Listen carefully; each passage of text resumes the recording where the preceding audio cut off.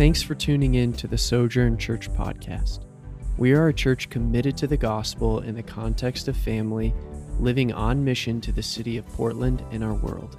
For more information, visit our website, sojournpdx.org. Good morning, everyone. To those in person and to those of you online, we're glad that you are joining us this week at Sojourn. Being the church is more than once a week gathering, but if you've known me for any amount of time, you know that I love gathering with God's people, week in and week out. And I would even argue that we need to gather as God's people. It's part of our ecclesiology as a church. The New Testament church says, and they gathered. So we don't define churches by just what we do here, but we do value this and believe that it is important to gather for singing of songs together of praise. You know, I maybe come in here and discourage, and I hear the rest of you singing. Maybe I don't want to sing, and it just kind of softens my heart and blesses my heart. And getting to hear the word preached week in and week out, you know, and sometimes we get guest speakers because you'd always want to have to hear me. And so we get to hear the word proclaimed. Doesn't necessarily matter who's the person standing up here. And to pray for one another, take communion together. So I love gathering as God's people. We're in week 3 of our series in the book of Jonah. We've been looking at God's mercy and God's grace. And so if you have your Bible, go ahead and grab them, open them to Jonah chapter 2. Once again, Jonah chapter 2. If you don't have a Bible, obviously you have the app on your phone, or download it if you don't have the app on your phone. And we do have some Bibles in the back if you just want a physical copy and would like to open to Jonah chapter 2. We'll be there in just a few moments. Here's what's happened in our series so far, just as a little bit of a recap. God called the prophet Jonah to go and preach repentance to the great and wicked city of Nineveh. And Jonah, instead, he rebels against this call. He does the complete opposite, and he flees the opposite direction to a place called Tarshish, where he boards a ship. And Scripture tells us it wasn't that he just boarded the ship, that he was actually fleeing the presence of the Lord. And so almost like the opposite of what we're doing here, right? We want to come in and usher in the presence of the Lord. Jonah was fleeing the presence of the Lord. But we saw that God doesn't let up on people so easily. We may try to flee his presence, but God doesn't just give up so willingly. So what does God do? He sends a storm. We see these pagan sailors get saved, and Jonah is hurled into the sea. And then we left him last week floating to the bottom of the ocean as he's been hurled into the sea. And then it ended with a fish came and swallowed Jonah. So welcome to Jonah chapter 2. Think about many people's stories, what we sometimes call testimonies in the church. I feel like a lot of times we see that people hit rock bottom before they recognize their need for Jesus. Many of you have heard this story before, but I feel like it's such an impactful story that I want to share it again. Many of you know that once a month we go and serve at the Portland Rescue Mission, the Harbor. We're actually going not this coming Thursday, but the following Thursday. And so if you want to join us for that, I think everyone that went last time, we had some out-of-town people and local people and interns, and everyone was like, that was amazing. Some people said that was the highlight of their last several weeks. And so we will be there again. But one week I was serving at the Harbor, and I sat down to hear a guy's story. If you've been there, you know they love to share their stories. And this guy shared his story of how he was addicted to different substances and how he had basically been in and out of rehab and nothing had worked. And he pretty much was at the end of himself, the end of his rope. He had been in and out of prison as well. He had actually killed a guy in prison out of self-defense. And so I'm sitting here thinking, man, this guy is huge, and he could kill me in just a minute. So I really want to be careful what I say here as I'm talking with this individual. That was meant to kind of be a joke. But so he proceeds to tell me a story. Here's what happened in his life. And he said, I lost everything. I lost my family. I lost my job. I was at my end of myself. And so he decided one day, I'm going to end my life. But I want to go out somewhat enjoying it. So he poured gasoline all over himself, and he lit his last cigarette, thinking I'm going to take a few drags, enjoy this cigarette, and then eventually it's going to engulf me in flames, and my life will be over. Well, he smoked the cigarette until he got to the very end of it. And I don't know this part for sure, but I can imagine getting to the really tip and being like, okay, this thing hasn't worked. It hasn't done it. Finished smoking the cigarette, and he thinks, okay, here I am. He's reflecting on his life as I'm trying to take my life here. He took that as a sign that maybe life wasn't actually over yet. Maybe he wasn't actually to the end of himself. Reached out, called a former caseworker of his who instructed him to roll down the windows in your car and sleep it off. And essentially, if you're still alive in the morning, I've told this story before. People are like, what do you mean if he was still alive? I'm like, I don't know, but kind of like, go ahead and sleep it off and just call me when you wake up, if you wake up. And so the next morning he wakes up. He calls this individual who connected him with the Portland Rescue Mission, the Harbor. He gave his life, I don't know exactly what point, but gave his life to Jesus and went to the Harbor and entered into their program there where he was discipled. He went through their program. He's now doing really, really well from the last accounts of what they shared with me. But it wasn't until he found the hope in Jesus that his life turned around. It wasn't until he hit rock bottom and he had totally given up and was ready to take his own life that he found this hope in Christ.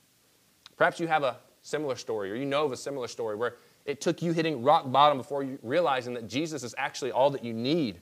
which leads to a renewal and an awakening in your life. If you heard this individual's story, you would just see the joy that comes over him of, man, I found Jesus, or Jesus found me, and I was done with my life.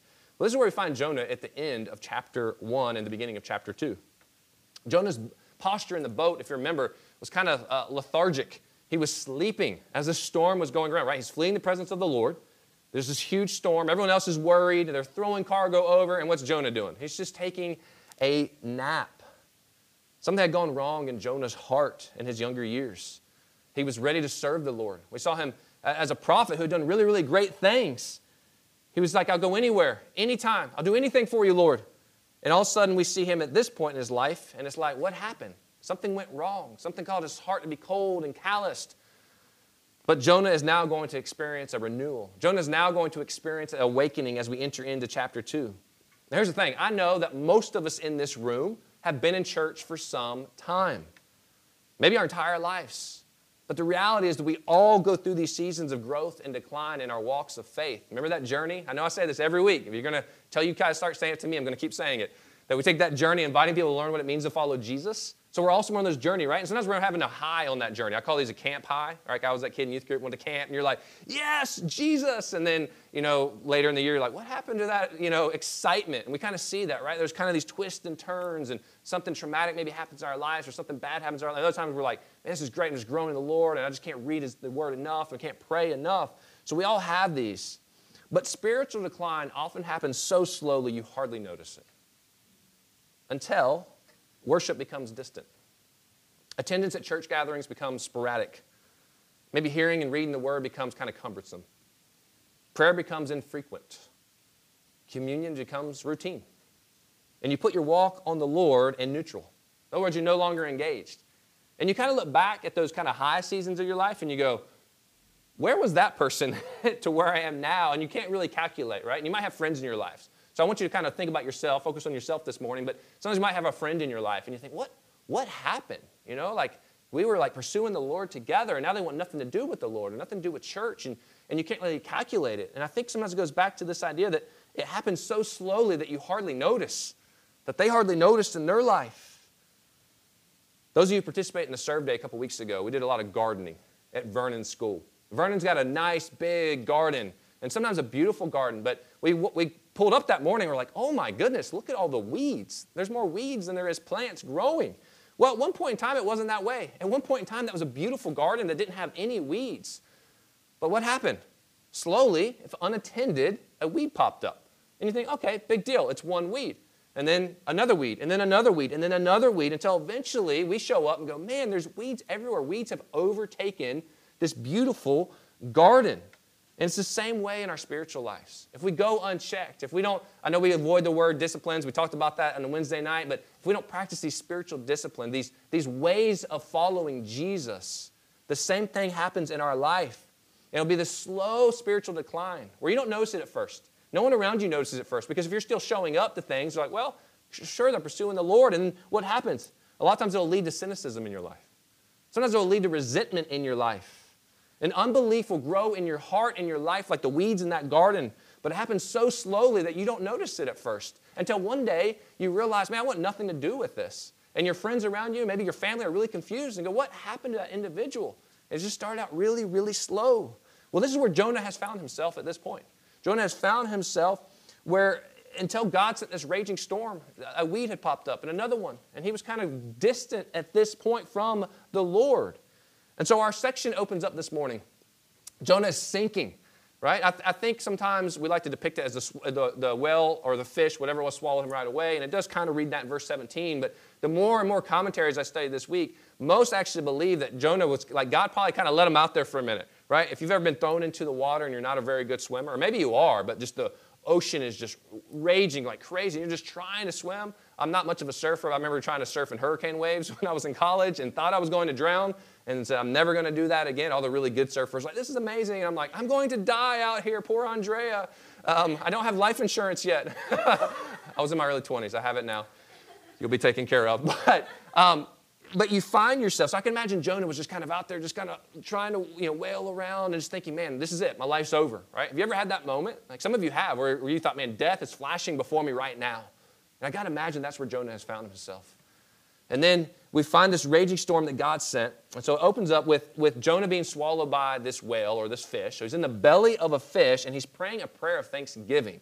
Now, I can't think that's the first thing I would do, but I think it'll explain it. If he thought he was going to die, and all of a sudden you found yourself in this really dark cave, which happened to be a fish, you would probably go, man, I am thankful for this, as smelly as it is, as weird as this is, because I've been saved and delivered from what was going to be certainly death for me. So here's what we're going to see this morning. I'm just going to kind of tell you what it is we're going to see, then we'll unpack it a little bit. We're going to see that Jonah prays to the Lord from inside the belly of a fish. And then he immediately recounts praying in the past. So he kind of looks at the past tense of how I've sought the Lord. And Jonah decided obeying the Lord was not good enough for him, so instead he took chances with God and the storm, right? Because he's fleeing the presence of the Lord. He doesn't actually recognize and repent. He just says, I'm going to take my own chances here, right? Have you done that? Where you think, you know what? Like, in a sense, you wouldn't say this, but you've arrived like, I am God, or I am stronger than God, or I know more than God. Like, I know God's not opening this door, but I know better than God, so I'm going to walk through this door anyway. And Jonah told the sailors that his God was the creator God. So we saw this kind of weird form of evangelism in the midst of trying to flee the presence of the Lord as he shares with these sailors, like, my God is the one who's causing this because my God's the one who oversees all of creation. And Jonah knows that God can reach him on the sea, but he appears to be prepared to die by telling them, hurl me into the sea. You know, I kind of wonder, like, if he had stopped and repented, would the story have gone differently? I don't know. We're not told that. You know, it's a hypothetical. But instead, he's like, just throw me into the sea. You guys will be good. You guys will be saved. So it's still like this hardness of heart of refusing to stop and to repent, to say, sorry, God, I've disobeyed you. I've been in rebellion against you. And so although it appeared that Jonah wanted to die last week by saying, hurl me into the sea, the prayer we're going to see this morning actually reveals the prophet really doesn't want to die. Sure, it may have been convenient in the moment. Throw me overboard. Put me out of my misery, essentially. Let me go ahead and die. But immediately he realizes that he's in serious trouble. Have you ever been there where you made a decision and you realized right after that decision, maybe it is an area of rebellion, or maybe it is an area of sin that you're thinking, man, because here's the reality. Sin is like really, really fun, right? Sin is really, really attractive to us. But if you got to that point where you kind of cross the line of no return, so to speak, and then you're like immediately go, uh-oh, this is not going to go well. This is not going to return. Like, I'm going to be in very serious trouble, right? You find yourself in the middle of an ocean with the seas raging around you and you're drowning. You've realized at that point, I'm in serious trouble. And there's no one out here who can actually help me other than God. And so he is now, and he starts to recognize that in this moment, but always, he's at the mercy of God. And so our main point of our sermon this morning is that Jonah, we're going to see this desperate recognition that he needs help from the Lord in the face of death. This is the only way that he can be delivered, which leads to his declaring the salvation is from the Lord and the Lord alone. And he commits with a thankful heart and sacrifice. So let me pray for us, and we'll actually look at the text this morning. God, we thank you once again that we can gather as your church. God, I thank you for those here. I thank you for those watching online. I thank you for those who can't be here for whatever reason. God, we ask that your Spirit not only be present with us, but you speak to us this morning. That your word would become alive in our lives, in our ears, in our hearts. God, that you would call us back to yourself. If there's anyone in the room, if there's anyone listening online who is fleeing your presence, just like Jonah was doing, God, that you would bring them back this morning. Because you remind them of your mercy and your grace and your love for them. It's in your name, Jesus, we pray. Amen. Jonah chapter 2, verse 1. Then Jonah prayed to the Lord, his God, from the belly of the fish, saying, I called out to the Lord out of my distress, and he answered me. Out of the belly of Sheol I cried, and you heard my voice. Now remember, we see Jonah fleeing the presence of the Lord at the beginning of Jonah, the book Jonah. Now he's turning to God in prayer. So if you're fleeing the presence of the Lord, you're not typically turning to God in prayer. But notice he didn't pray to God to save the pagan sailors, but instead he thanks God for saving him. So once again, he's kind of thrown out there, and he's been focused on himself the whole time, right? It's like he's ignoring his call, and he wants to make sure that he's taken care of. So he's still not praying to God for saving the sailors, just for saving himself. And Sheol there refers to the realm of dead, which one would enter going through the gates made of bars. And so obviously Jonah didn't literally pray from the gates of Sheol, but he compares basically his near-death experience to dying. Because he's certain, once again, at the beginning of this prayer, he's basically going, I'm dead, I'm dying, there's no way out of this. And so he's praying as if he is about to die. Once again, have you ever been there? Maybe it was a car wreck, and you realize in a flash of a moment that something was about to happen in your life, you know? I think whenever someone's all of a sudden on their deathbed, we'll hear people all of a sudden turning to God. It's like in that moment, those who maybe were atheists their whole life or maybe ignored the Lord their whole life, all of a sudden it's like, whoa, I know I'm about to face death, and so if this is real, I'm turning, right? And so I've had that prayer for family members in my own life. God, I know that they're on the verge. I had an uncle who passed away of cancer not just a couple months ago.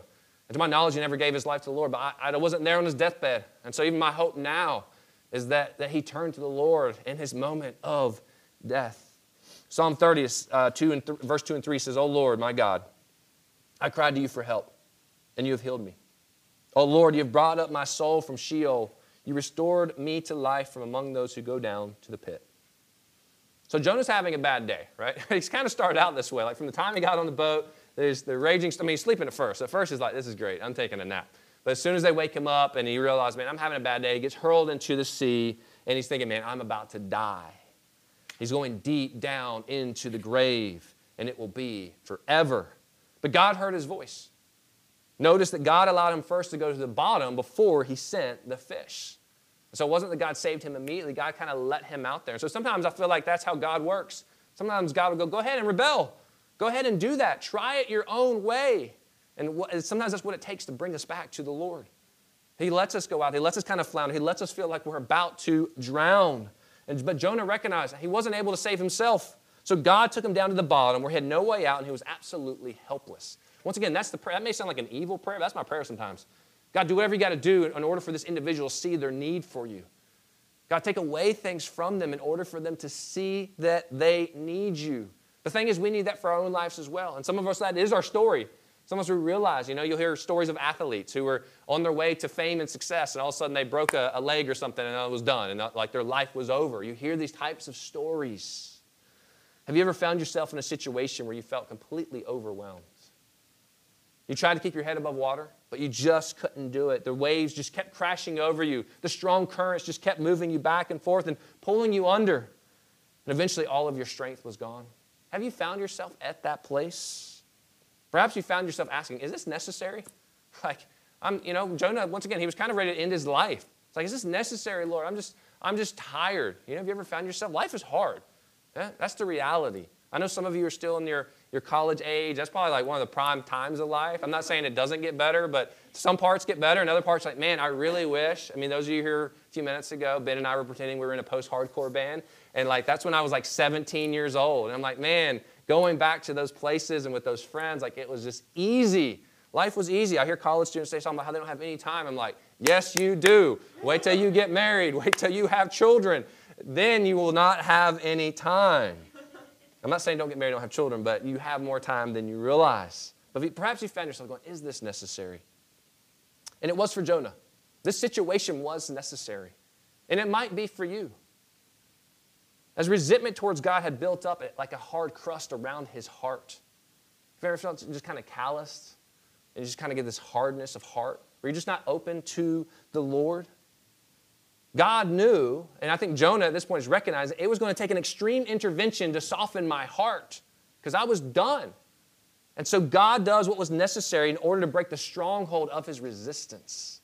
Right? I think about every time I go to the dentist, this might be a little gross, but every time I go to the dentist, I've got plaque buildup because I don't floss enough. And they're like, okay, next time you might need that deep cleaning, like the one that you don't want to have to get. And it's all that hard plaque that gets from all the sugar that I like to eat. Right? And so it's that same way. There's this hardness on your heart. And God knew that it was going to take getting that chisel and just chiseling away at it. In this case, it came in the form of a storm. It came in the form of him feeling like he was going to drown. And it came in the form of God sending a fish to then save him. And so I understand that some of you in the room, you may have had traumatic experiences, including bad experiences with church, including bad experiences with a pastor or ministries. And so I want to be sensitive to those. But here's the thing. Traumatic experiences, they often lead to long-term resentment, where you ask, why did this happen to me? Right?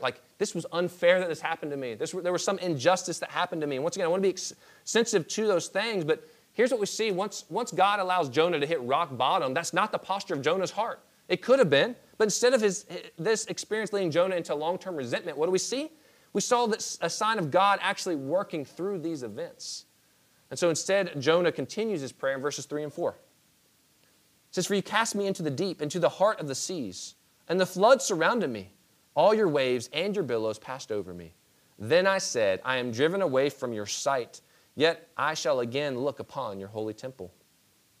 So though it was the sailors who had physically hurled Jonah into the sea at his request, he recognizes that it was actually the sovereignty of God that allowed him to be hurled into the sea, so that he could say that God is actually the one who cast him into the ocean.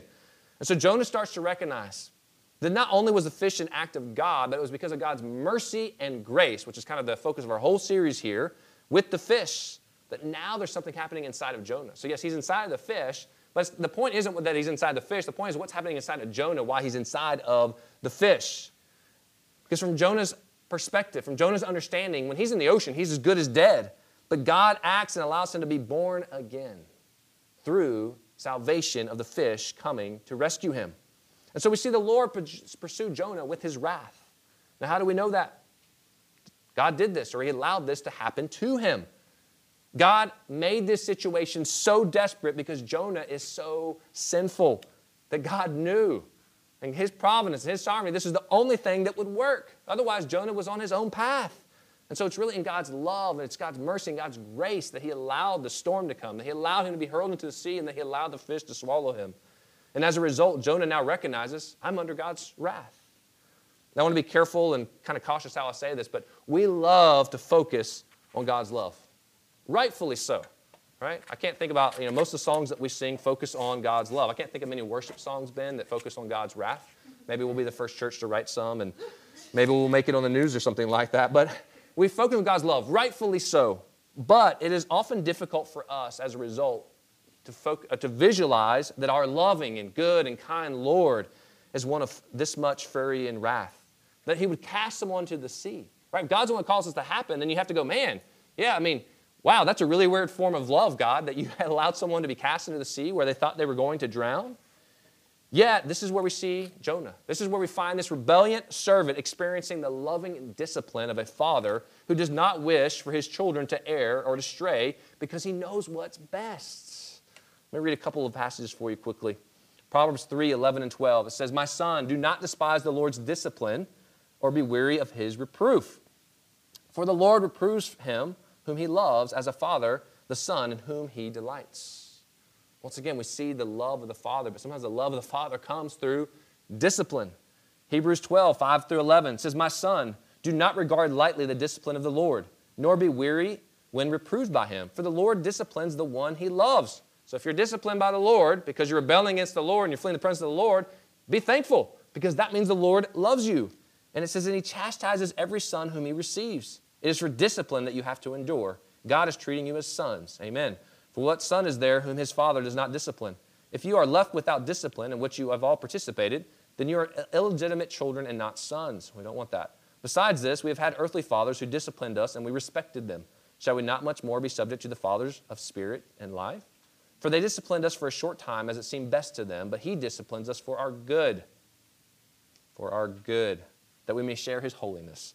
For the moment, all discipline seems painful rather than pleasant." Can we get an amen? "But later it yields the peaceful fruit of righteousness to those who have been trained by it." So what? Jonah recognizing that this is God's intervention in my life. It's because God loves me that God didn't allow me to completely flee his presence. It's because God loves me that God didn't allow me to go to Tarshish. It's because God loves me that he allowed me to be thrown into the sea. It's because God loves me that he then allowed me to be saved, being swallowed up by a fish. So one way to discern what's happening in your own life, in your own heart right now, is to ask yourself this question. Do you feel that God owes you something better than what you have received? Do you feel that God owes you something better than what you have received? Now, it's natural in a fallen world to look at our lives and to wish that we had something better and wish that we had something different. Maybe you wish that you had different giftings. Maybe you wish that you had a different personality. Maybe you wish you had different opportunities. Maybe you wish that you had different finances and a different house, and maybe at times you wish you had a different family. Or maybe you just wish that you got to enjoy different experiences that people in your life get to experience. But what happens when we do that? What happens when we think that we're owed more than what we've actually received? You start sliding into thinking that God owes me something better than what I've received.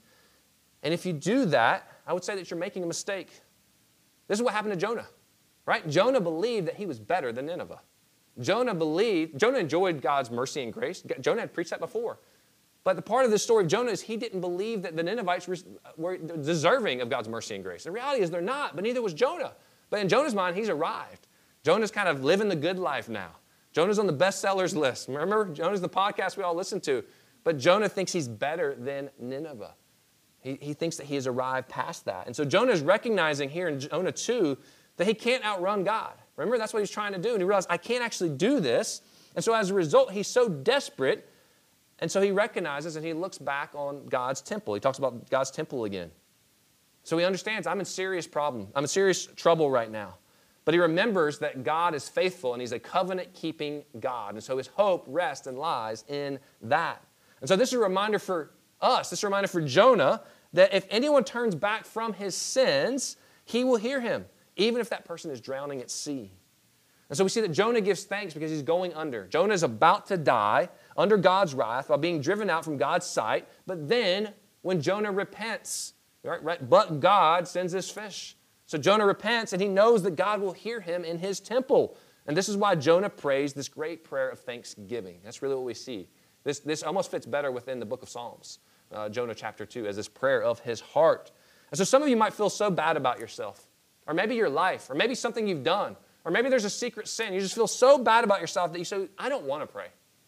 I find myself there. I've been pretty transparent. Like I feel like of the spiritual practices, prayer is one of my weak points. And the reality is that's revealing something about my heart. What that says about my heart is sometimes I think I know better than God, and I think I know how to accomplish things in my life. But maybe it's because you feel bad about yourself, or maybe it's because you found yourself in a season of sin, or maybe you found yourself wanting to flee from the presence of the Lord, that you just don't want to pray. But the awakened person, the reborn person, as we see with Jonah here, it gives birth to prayer. We see that Jonah was awakened to his need for his father. Jonah was awakened to his need for prayer. But he still has this posture of being unforgivable. And so maybe you found yourself this morning, or maybe you found yourself in a season where your life is just descending deep down towards darkness, towards death, and you found your response to be resentment towards God. Maybe it's a broken marriage. Maybe it's how you identify in your life. Maybe you have a disease or a disability. Or maybe there's just something in your life that goes, man, I just feel like life is hopeless. I just feel like I can't get ahead. And so you have this resentment towards God. But here's a common theme when that's our posture of our hearts. The common theme is that we're disappointed in God. That somehow God disappointed us. And by us not being delivered from what we consider a trouble in our life and trials. And so that might be you today. There might be something in your heart and your life that you go, I'm actually just disappointed in God if I just name it for what it is. I'm just disappointed He hasn't delivered me from this sickness or from this ailment or just this thing in my life, or He hasn't opened the doors for where I thought it would be at this point at my age, in my career, in my marriage, and children, like all that stuff. And so you might have this resentment towards God because you're actually disappointed in God. But surprisingly, this is not the posture that we see of Jonah this morning. Jonah's found himself in the middle of the sea, and then he finds himself in the middle of a fish, and he acknowledged that everything that happened to me was at the hand of God, while recognizing it was actually his own fault. That it was the grace of God that allowed these things to happen, but it's actually my fault. And so when you think about the big picture of sin, right? None of us deserve to even be alive this morning. None of us deserve the salvation that God offers us. And so when you look at the big picture of life and you kind of recognize that, man, anything that happens to me, in a sense, it's my own fault. Anything that doesn't happen to me, it's because of the grace of God in my life. We'll probably speak through these next couple verses. Verse 5 says, the waters closed in over me to take my life. The deep surrounded me. Weeds were wrapped about my head. Now, contrary to the cartoon depictions of this story, even I think our own here, like Jonah, I don't think was swallowed right away. I think God allowed him to struggle, as we've already noted. This allowed Jonah to think through the seriousness and consequences of what he had chosen in his rebellion. Jonah had the right doctrine, but his heart was not in the right place. Right? I think that's the danger of growing up in the church. I think that's the danger of going to seminary like that. You can have the right answers. You can have the right doctrine. You can argue your way through it, but you may not have the right heart. Your heart may not be in the right place. Clearly, Jonah's heart was not in the right place. I think Jonah on paper would have said, God, I'll go anywhere you want me to go. I'll do anything you want me to do. You name the time, you name the place, right? I can see Jonah saying that, speaking at a conference that we all would flock to. And then God says, go to Nineveh. And he's like, yeah, right, God. I'm not going to go there. Verse 6, at the roots of the mountains I went down to the land whose bars closed upon me forever. Yet you brought up my life from the pit, O Lord my God. And so his descent here, it's almost like death is complete. All right, like he's got that last moment as he reaches, it says, to the roots of the mountains at the bottom of the sea where the gates of Sheol are located. So it's like he sees death. He's on the brink of death here. In other words, Jonah's at a place in the water where it'll likely overtake him. It says that the billows were overtaking him, right? I don't know if you've ever, like I said, if you've ever had an experience where you thought you were going to drown. I remember one time some little kid sat on my head and like dunked me under, was on my shoulders. I just remember being like, this is it, I'm dead. I can't get this cat off of me. Nobody knows I'm underneath the water here. And so I can, that's the closest thing I can relate to Jonah. But if you've ever had that moment like, okay, you come up, you need air. He's thinking, man, this is it. The gates of Sheol are there. I am as good as dead. But he gives death because he gives thanks because he knows death is certain. There's no escaping it. And Jonah had done nothing to deserve being rescued. But his salvation was by grace alone. Once again, think about the story I told at the beginning. Many testimonies, many stories recount people hit near rock bottom before coming to Christ. Why is this? Why is it that it takes us getting to the end of ourselves? Why is it that it takes the posture of hitting rock bottom of our lives before we recognize our need for Jesus? As Eric Redmond points out, he says, it is before we hit rock bottom, we think we can handle being thrown into the sea.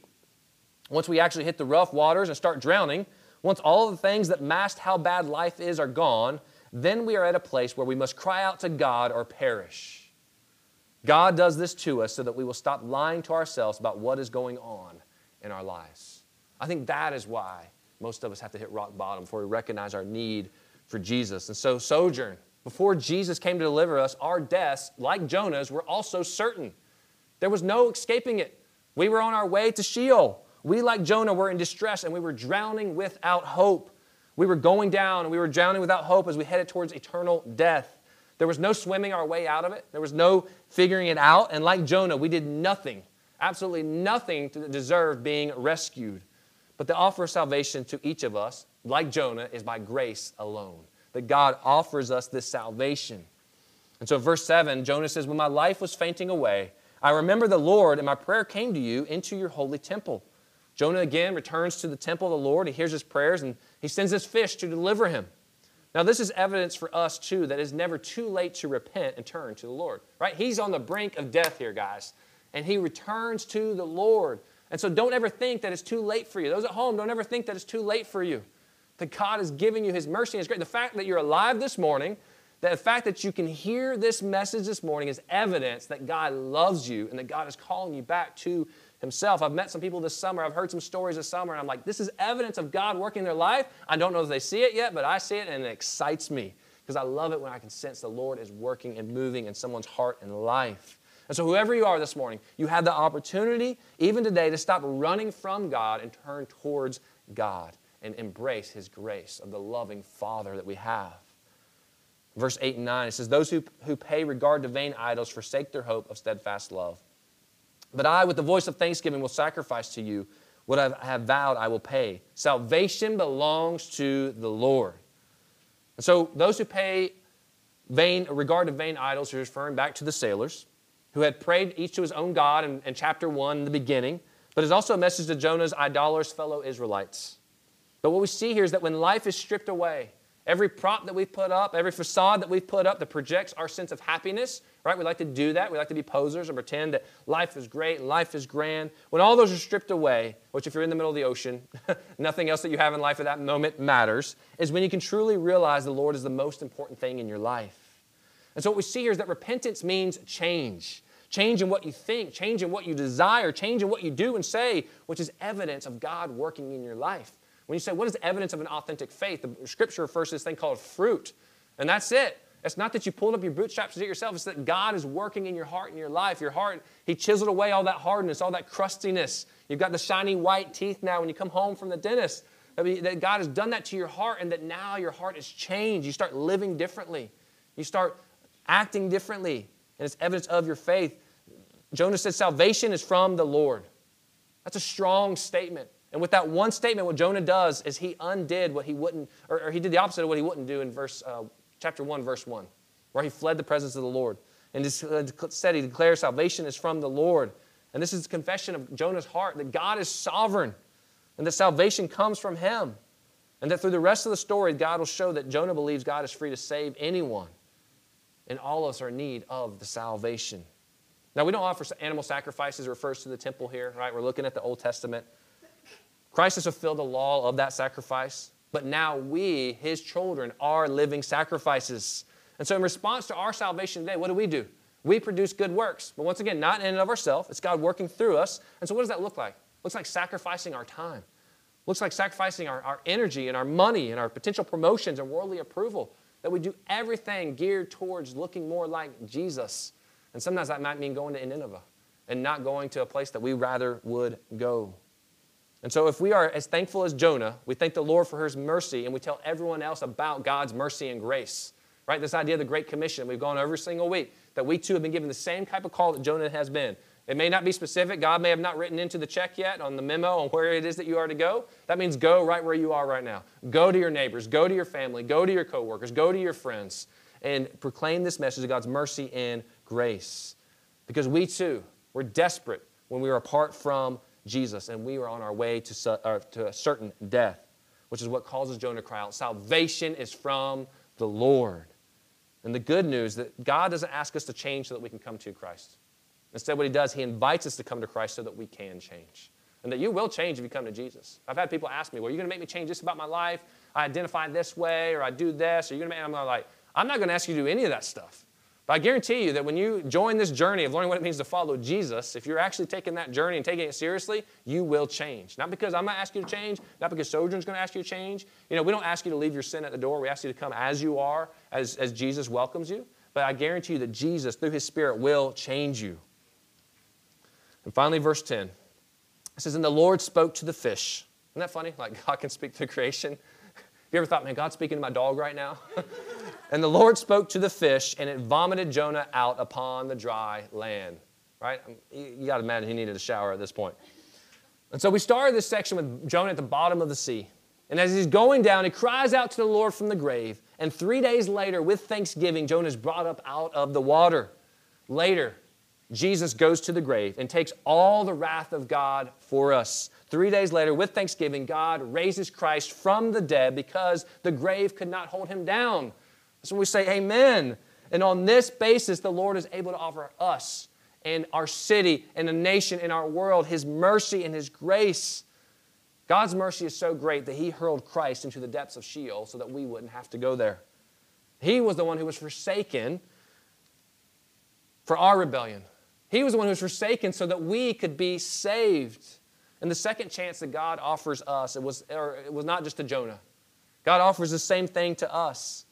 He offers us, it's like God throws this life raft to us, or God gives us all these big fish to swallow us from our sin, our death, our shame, our guilt. And God seeks to save people who are drowning in their own sin by sending his Son, Jesus.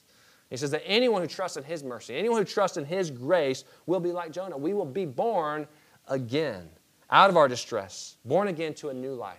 That is what God is offering us this morning. That is what God is reminding us through the story of Jonah. It's not about Jonah, it's about Jesus. And it's about Jesus' mercy and grace in our lives. And this is for those of us who are in Christ. This is what calls us to be thankful. We see Jonah has a thankful heart here. Still hasn't repented, but he's got a thankful heart here. And so this is what should cause us to be thankfulness this morning. So here's how we're going to respond, church. One is salvation.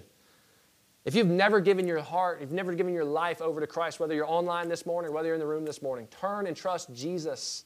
And you might say, well, how do I do that? Second way we're going to respond this morning is prayer. I'm going to be in the back. And so if you go, I don't know how to do that and I need to do that, if you're online, I'll pull it up on a different device and we can chat and get to a private chat and help you figure that out. Or if you need something else that you just need prayer for. If you need prayer for a family member or there's a sickness or there's something going on, I'll be back there and would love to pray with you. Third way we're going to respond is through worship and song. Ben and Elena are going to come back up. And think about this thankfulness that Jonah's experienced, his thankfulness for his salvation. So now that we are, oh man, this is what we're singing. We're not just singing words that are up here on the sheet here, but we are singing a song of praise and thanksgiving, just crying out for thankfulness. Be reminded again, you didn't deserve your salvation. The thing that we want to proclaim to others, God's called it, you did not deserve it. And so sing with a worshipful heart. Sing with a thankful heart this morning. And then we're going to worship through giving. We don't talk about giving a lot here at the church, but I think sometimes we need to be reminded of that as a church, we just want to be generous. We want to be generous with our time. We want to be generous with our talent. We want to be generous with our treasure. And so part of that is time that some people sacrifice and give up time to help set up. Some of that is talent. People play music, instruments and do stuff with kids and sing songs. And we also want to be generous with our treasure. People have commented even for a church our size, man, you guys are able to help people do this. You know how we're able to do that? because of your generosity. That's how we're able to help our communities. That's the fourth way that we're going to respond this morning. So let me pray for us, and then we'll respond. God, we thank you again for your salvation. God, that we did not deserve. God, we were like Jonah. We were drowning apart from you in our own sin, our own mess of life. And so, God, we thank you for sending your son, Jesus, to save us. God, I pray for anyone this morning who's tuning in or anyone who's in the room who feels like they're not right with you, God, that they would take that opportunity today. God, I pray for anyone who just needs to be reminded of their thankfulness for the salvation that they have in you. Maybe they've forgotten that, God. That they too would just sing out these songs of praise in a way they've never done before. And God, I pray that our generosity of our time, our talent, our treasure, and our lives would be a way that's an act of worship to you, not out of religious duty. It's in your name, by your power, we pray. Amen. Thank you so much for listening. We'd love to hear how God is working in your life. You can connect with us and find more available teachings and resources at our website, sojournpdx.org.